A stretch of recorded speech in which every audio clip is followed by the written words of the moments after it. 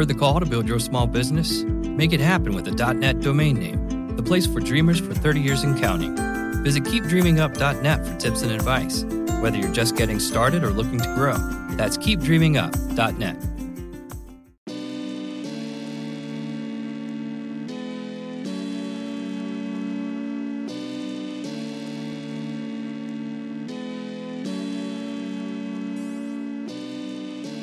Locked On Trailblazers, your daily Portland Trailblazers podcast, part of the Locked On Podcast Network.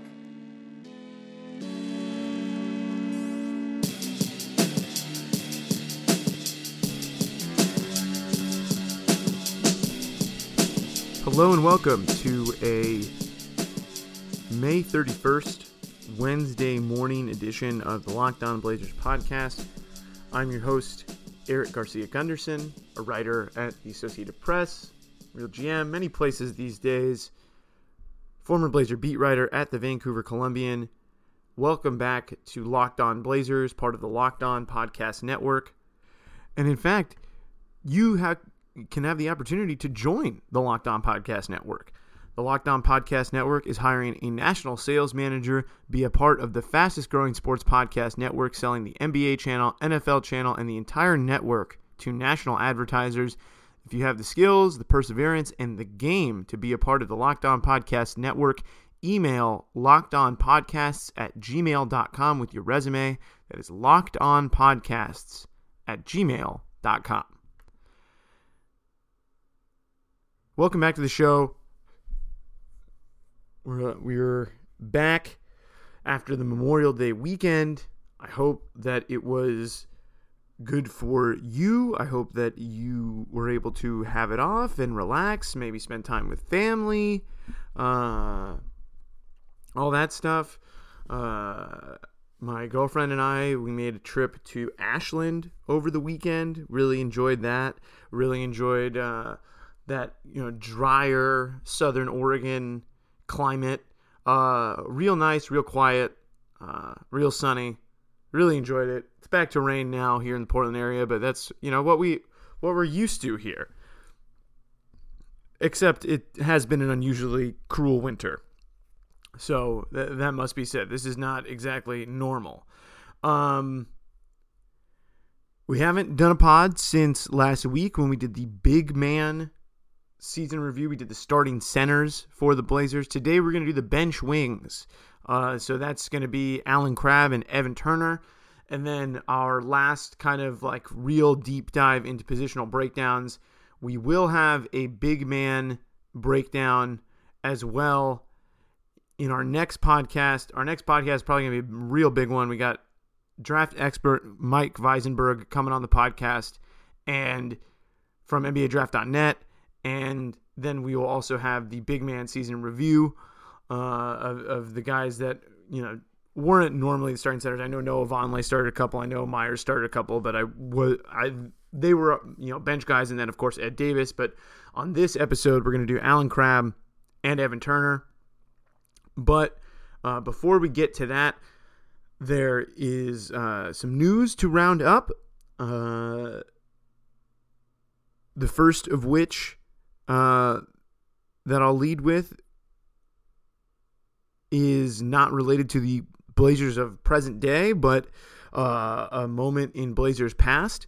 Brandon Roy, who coached Nathan Hale High School in Seattle to a state championship this past year, will become the head coach at Garfield High School, his alma mater, and will take over the program. So congratulations to Brandon Roy. Roller coaster of quite the roller coaster this last month has been for B. Roy. There was the report that he got, he won the state championship. Then there was the report that he got shot down in Los Angeles. He's okay. That's what, all the reports and indications are, that Brandon is okay, which is great news. And now he's become the head coach at Garfield High School. So kind of a whirlwind of time here for Brandon Roy, but things look to be on the up and up. He's going to Garfield High School, and then I guess maybe next stop is to become the head coach of UW. And it's just, I feel like this is the logical next step. I know that UW just hired a coach, and I think that the reason the Garfield job came open was because I think the Garfield coach joined that coach's staff. But Brandon Roy is going to be coaching. Be interesting to see, how high he wants to go in the coaching ranks. He's coaching in high school right now. Just coached Michael Porter Jr., who number one player in the country, and who's going to Missouri now. Really interested to see, how far will he go? Can he go as a coach? Because obviously his playing career was cut short by injuries and all that.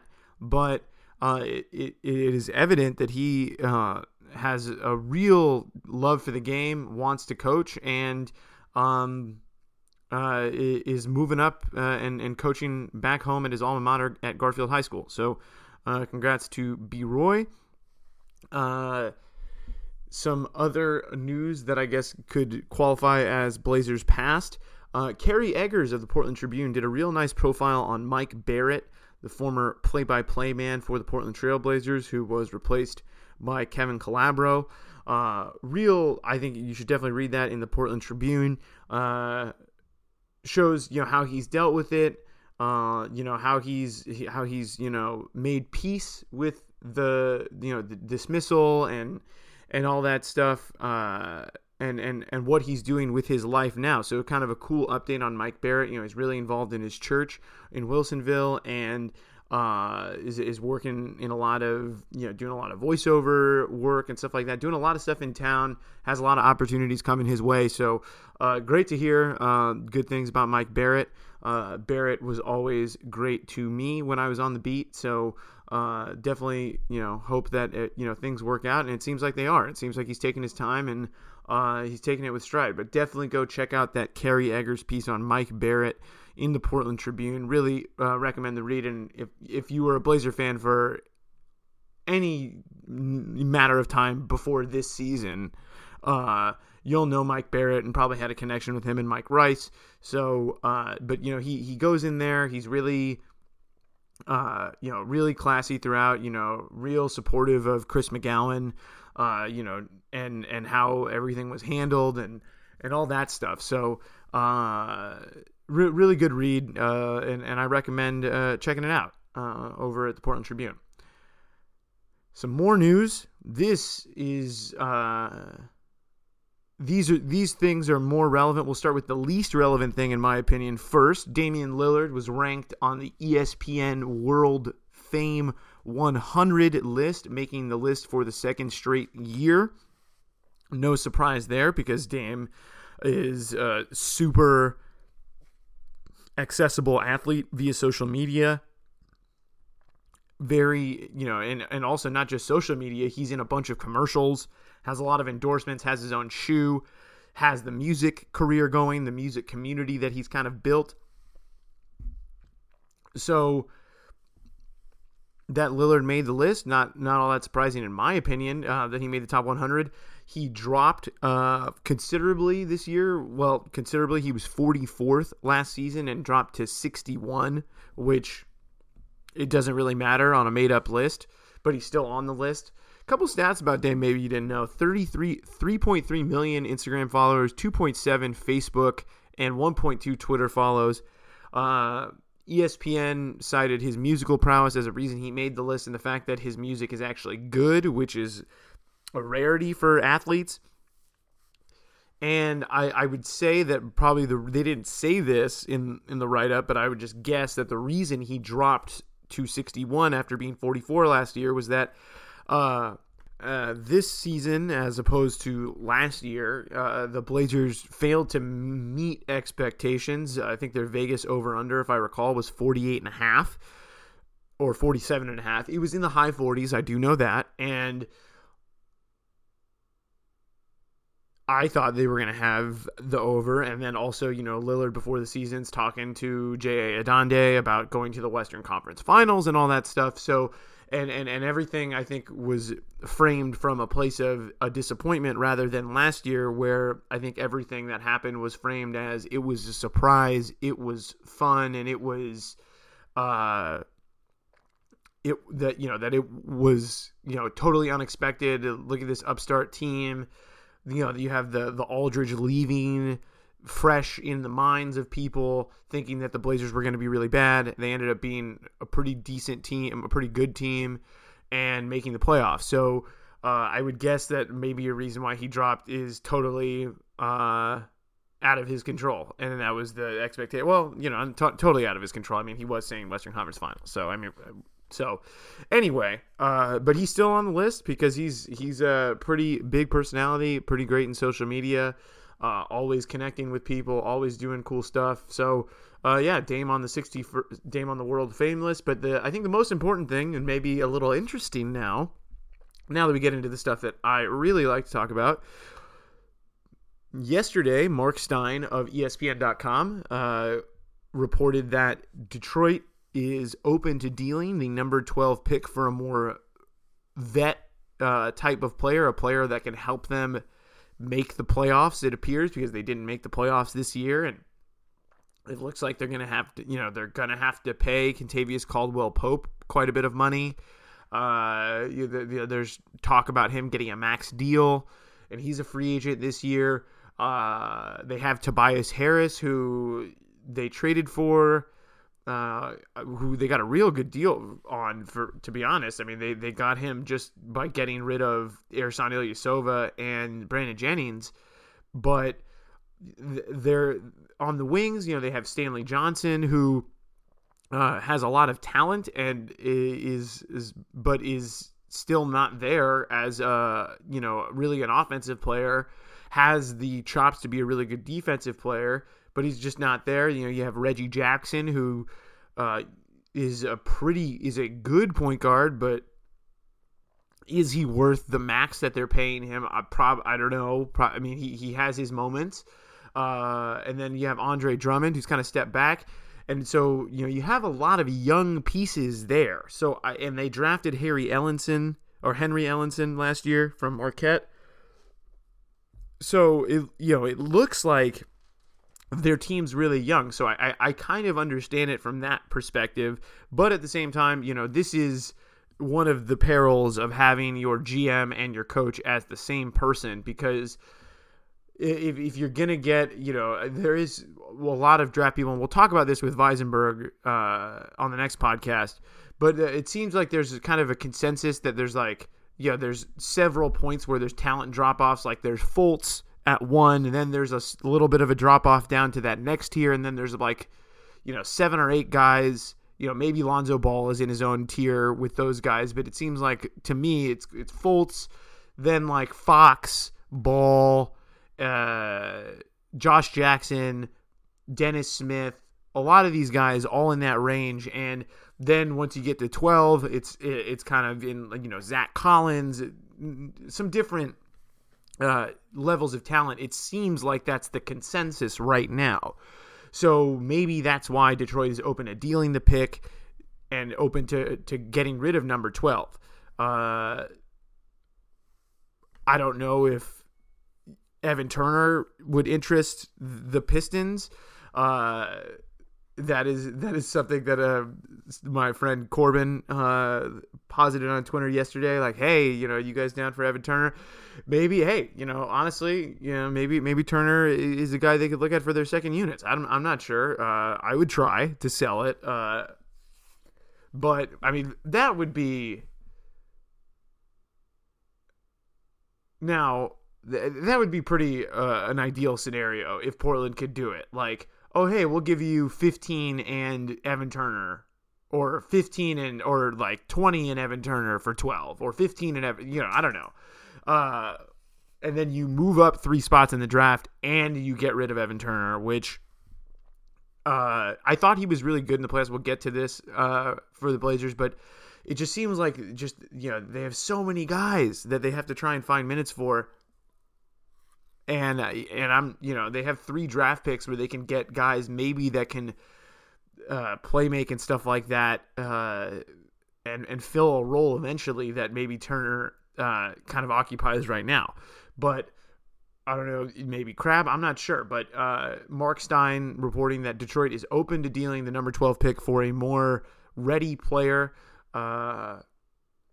So we'll see. We'll see if Portland maybe tries to engage there. But obviously Detroit's out there on the market. And I think with the position that Portland's in, they should be willing to, make offers. And that's what Neil Olshey does. I mean, Neil Olshey's already thought about these deals like 8 times before we even talk about it. And I think that, they're going to look at all options in this draft. And this option that's been reported, number 12 pick being ready to be moved, could be an intriguing option maybe for Portland to potentially move up in the draft and maybe shed some salary to give the Pistons a more NBA-ready player, because they're going to have to sign KCP.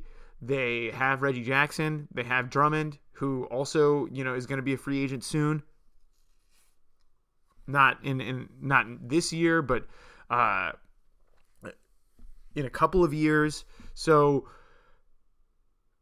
it makes sense to me from the Pistons' perspective why they would want to do that. And before we get to the Bench Wings season in review, just wanted to remind you that maybe if you're in the Bay Area, you're looking for a ticket for the finals, or maybe if you're up here in the Northwest looking to get to an outdoor concert, a Timbers game, a Thorns game, a Mariners game, I think the best place for you to look for tickets for those events is SeatGeek. Buying tickets online for sports and concerts has been a confusing process for a long time. It's always been hard to find the best deal for that game or show you want to go to, and none of those older ticket sites want to change that. But SeatGeek is different. They've come along and created an amazing app and website that makes it easier than ever for fans to buy and sell their tickets. I've used it. I used it when my buddies came to town over the holidays, over Christmas, to go to that Blazers Raps game. Pulled up the app on my phone, found it super easy. Same app I use to get tickets to the Future concert next week up near the Seattle area out in Auburn. So very excited about that. And it's super convenient. And their revolutionary deal score grades the deals from 1 to 100, comparing all the prices and making sure that you get the best deal possible and you save time and money in the process. They give you the most bang for your buck. They find underpriced seats and alert you to find the best deals that fit your budget. But the best thing about SeatGeek is that my listeners get a $20 rebate off their first SeatGeek purchase. And to get that $20 rebate on tickets, download the SeatGeek app, go to the settings tab, and click add a promo code and enter promo code LOBlazers, and SeatGeek will send you $20 after you made your first ticket purchase. Download the SeatGeek app and enter promo code LOBlazers today. Shout out to SeatGeek, our longest running sponsor on the Locked On Blazers podcast. And now to the bench season in review. The bench wings will be the first part. I guess this bench season review will be a 2-part bench season in review because, well, Terry Stotts did play a lot of guys this year, more than he normally does, and that's something he's not really used to and doesn't really, in my experience, doesn't really like. Terry likes playing 9 guys. He and 8 a lot of times, and during the playoffs, he did, and down the stretch of the season as well, did really shorten the rotations when things were on the line. But with so many guys making so much money, it is just hard to navigate that as a head coach because they all are getting paid, they all expect to play. And then you also have to, manage the situation with your younger players who are not getting paid as much, but are probably more valuable to your team because you could potentially, squeeze, starter level production at a really low cost. And that was a tough thing to navigate. But obviously the young player situation is not really one that we're dealing with in today's episode. So we're going to start our bench season wing review with Alan Crabbe. Crabbe signed a 4-year deal worth at least $75 million with the Nets last summer, with bonuses that I believe take it up to $83 million if he reaches all those bonuses. The Blazers matched the contract that the Nets offered him. So looking at his per 36-minute numbers, it's hard to argue that he improved his game, and in a lot of ways, his production dipped. Per 36-minute numbers, he averaged 13.5 points this season, 3.6 rebounds, and 1.5 assists, and 1.1 turnover per game, or per 36 minutes, excuse me. Last year, his per 36-minute numbers were 14.2, 3.7, and 1.7. So rebounds and assists, pretty much everything pretty much stayed in the same ballpark, though his scoring output dipped a little bit, as did his usage. But a couple of things to take away from Crabbe. These are just statistically, then we'll talk into some observational stuff that I saw from him. Crabbe shot 44% from three, career 41% shooter from long range, and he is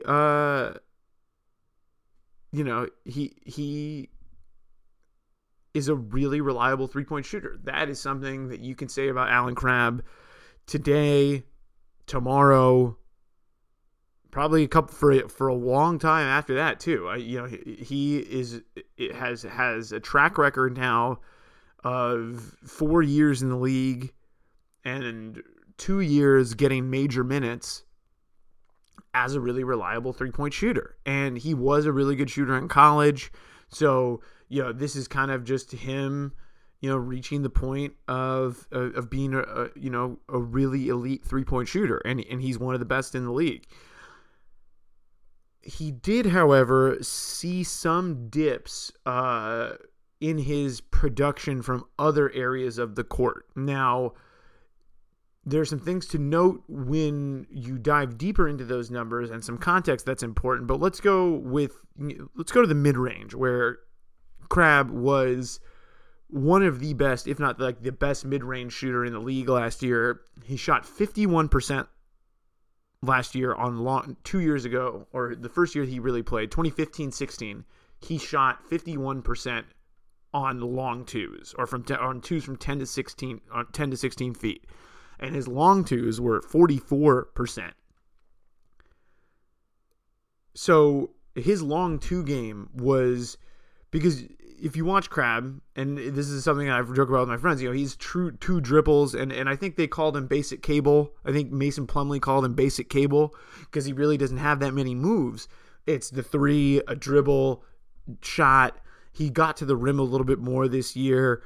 The numbers bear that out. That's not just something that we watched or that I saw. But anyway, that's his go-to. And I think teams may be scouted a little bit better on that, knowing that he wanted to, if he wasn't going to get the three, that he wanted to get that one dribble pull-up, maybe, where he's pulling up from 16 feet to shoot a jumper, and I think teams just maybe didn't let him get that, or a spatial concern is maybe Turner was just in his space a little bit more than he was last year. I feel like I thought in theory that pairing could work well, and Crabbe, to his credit, had pretty decent numbers, but in those little areas that made him a much better player, made him the type of player that could get a $75 million offer. I think some of that was a little bit limited, I think, by some of the spaces that Turner occupies, that mid-post, that elbow jumper, all that stuff. I think a lot of those things probably didn't help Crabbe's production this year, in addition to the fact that Crabbe has a tendency to disappear at times. As I mentioned, he increased his output at the rim. He took 2%. He took 15% of his shots at the rim this year compared to only 13% the previous year. But he had major decreases, as I mentioned, from 10 to 16 feet and from 16 plus. Really, had some significant decreases in his volume there and had a major jump in three-point rate. He took 47% of his shots from three this past season as opposed to 42% without Evan Turner. So, and like I said, his usage went down. That went down about 1.5%. And he had a lower assist percentage in 2016-17. So, he had some good things. The three-point shooting, I think, really probably salvaged what would have been a really bad season. And I guess the fact that he got to the rim more, even though he didn't finish as efficiently as he did the previous season, maybe that's a good sign for the future of Crabbe's game, that he can get there a little bit more and then maybe mix in, maybe if that becomes more of a part of his game, then teams have to guard against that. Then the one dribble pull-up can come back out. And this is how improvement happens in the NBA. They're going to find out little things. You need to find out little counters. And Crabbe, I think, especially when Nurkic came, really went up another level in his shooting, his shot making, his offensive production. There was that game in Oklahoma City where CJ McCollum talked to Terry Stotts about wanting to get AC going, and AC is a big reason why the Blazers had success down the stretch of the season, because he was starting to become, automatic and really finish the season strong. So, is that good enough? Is that what they paid for? No. That's just no, that's not what they paid for. But I can see in a scenario in my head, if he was on the Nets, him getting a little bit of more of those mid-range pin-down looks that we saw from him last year. Getting just a little bit more diversity in his game, based on the fact that maybe he's not playing with a guy that needs to have the ball in his hands and needs to occupy a lot of those mid-range spaces. And I think if he can be in a system where they're setting him up almost like kind of like a Rip Hamilton situation, where they're setting him up off screens, they're having him run around, not just three-pointers, because he can shoot the three, but that we know that that's valuable. We also know that getting to that next level is being able to score in the mid-range. And last year, his efficiency in the mid-range was excellent. So if he could be in a situation where he can get back to that, whether it's on the Blazers' second unit or on another team, I think we could see a maybe more of a steady growth. And also with Crabbe, let's be real, I just think that he needs to be engaged. He needs to be part of things. And I feel like a lot of this past year, he was not really that big a part, or maybe didn't feel as big a part of what was going on. Just watching him on the court, it felt like he was a bigger part of everything last year. The defense, I didn't like it for most of the season. He had some great games. He had some great moments. He can defend when he's really engaged. The Toronto game here, when he guarded DeRozan the entire game, and DeRozan had 6 points, is one of those examples for me. And when he plays hard, he really has that length to get out there. I think he has like a 6'11" wingspan, something crazy like that. And one other thing too, back to like the Turner-Crabbe dynamic. This season, Crabbe played 68% of his minutes at shooting guard after playing 62% of the time at small forward last year per Basketball Reference. So according to their position estimates, so I take that to mean the minutes that maybe he was sharing with Gerald Henderson or Tim Frazier even last year, that he was playing three, or also just playing together with Dame and CJ at the three. He didn't do that anywhere near as much this season in terms of just, the position that he played nominally. Granted, he did get some time with them, but it just wasn't the same amount of time that he got last season. So another interesting wrinkle on his overall season was that he played more at shooting guard, which you would think would probably be better because he's not that big, but and who knows whether it was actually related to his performance, but it just seems like an interesting thing because that didn't happen last year, and this year he's playing with Turner, who's definitely a 3, CJ, who's definitely a 1 out there in that second unit. Just an interesting wrinkle that I found at the end, that he played way more time at shooting guard this season than he did last year. And I wonder if that means anything. But that is the season in review for Allen Crabbe. Well, actually, no, one last note. He underwent foot surgery this summer. He had a real bad playoff, shot 23% from 3, 37% overall. Did not finish the season well in the postseason, and you have to wonder because he was dealing with the foot injury the last week of the season. You have to wonder whether that was affecting him in the playoffs. I would guess yes, because even though Crabbe, just like any other NBA player, not going to make an excuse when you're out there when you're playing, unless you're inactive or whatever or not playing. You're not allowed to use it as an excuse, and I guess that's the road that he took. So moving on to Evan Turner. Evan Turner signed a 4-year, $70 million contract with the Blazers on the first day of free agency, or the first full day, The Blazers tried to go after Hassan Whiteside. He went back to Miami because there's more money, and it's Miami. Chandler Parsons was also was Portland's other big target. Maybe they dodged a bullet on that one because his knees do not sound like they are healthy or good, and he ended up signing with Memphis because he wanted to play with Mike Conley, wanted to play with Dave Fizdale after seeing Take That for Data and They Not Gonna Rook Us. How can I say no to playing for Dave Fizdale? I can't. So the Blazers ultimately settled on Turner, and they settled on Turner after he had the greatest season of his career in terms of efficiency in Boston the year before. 2015 in Boston, he shot almost 46% from the field, 24% from 3, whatever. His effective field goal percentage was at 46.9, so basically 47, and he shot 48% on 2-pointers in Boston. But, got fouled more in Boston. A whole lot of things. Just he did better in Boston. And a couple of things about his Portland season. He nearly doubled his 3-point output per 36 minutes. Assists and rebounds per 36 both decreased slightly despite, a really small dip in usage. So his usage went from 18.8% to 18.5%. So basically nothing. His usage basically stayed the same. And so those that maybe are talking about, well, they didn't put him in the right role, the role that he was in Boston. Well, usage rate bears out that he basically had the same role, at least in terms of his use of possessions, which means possessions that he ends with a turnover, a shot, or foul.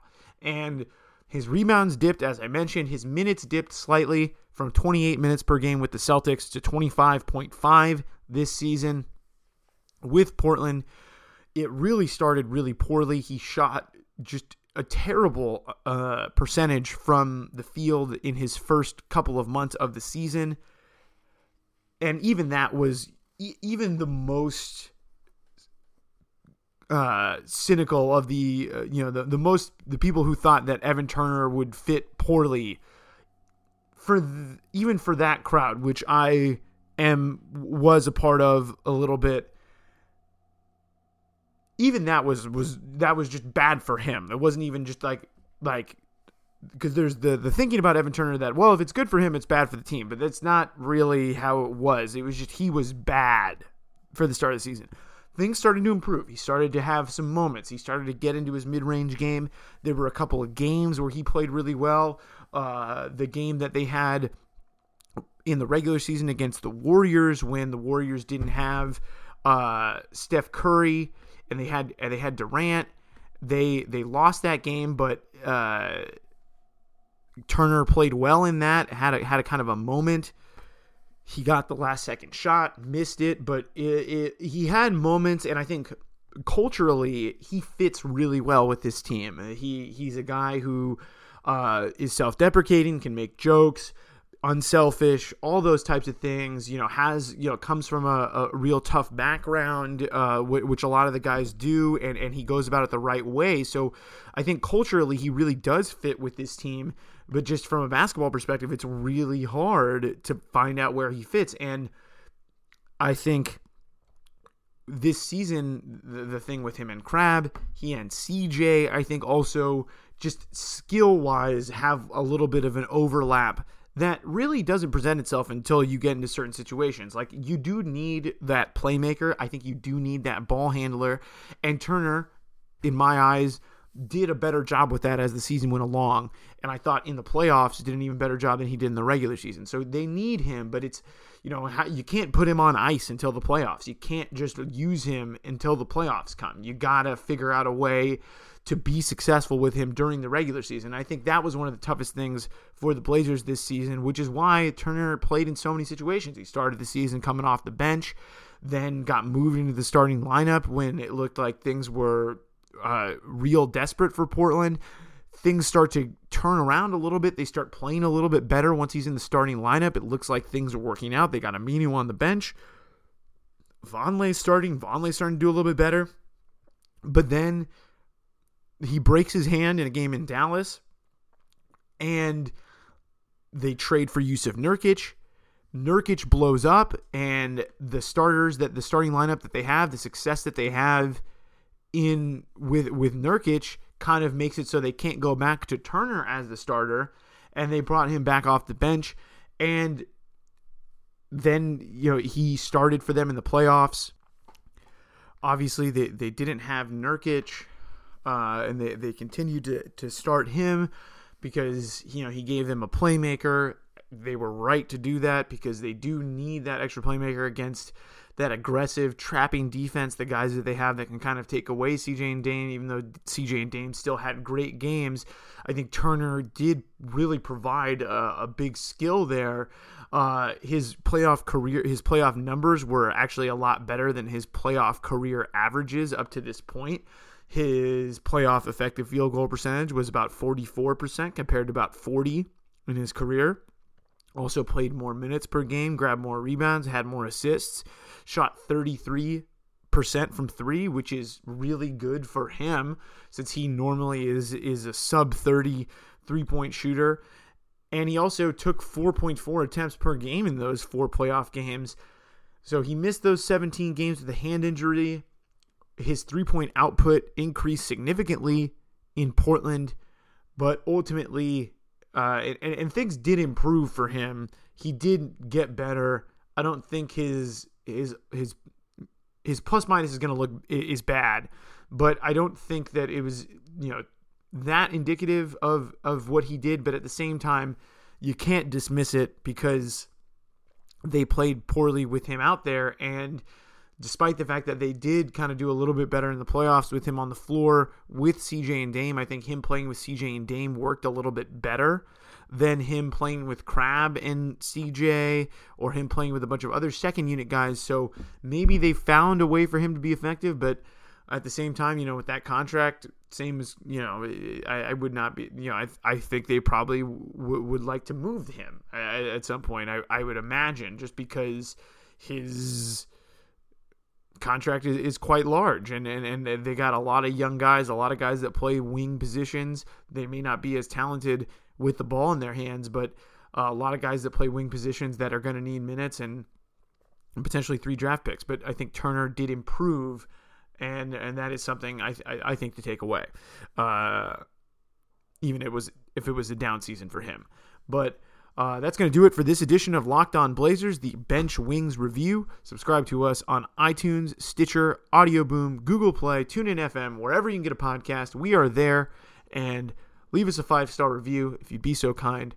Until next time, enjoy the NBA Finals. I think we will be back one more time before then, though. So until next time, we're going to be back very, very soon.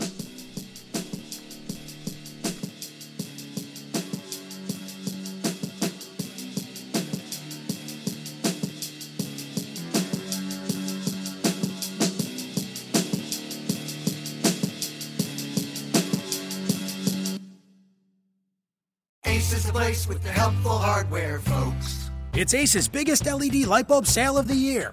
Right now, buy one, get one free on our best-selling LED light bulbs. Our 4-pack of LED bulbs is $9.99, and our 2-pack of LED floodlights is only $12.99. Buy one, get one free.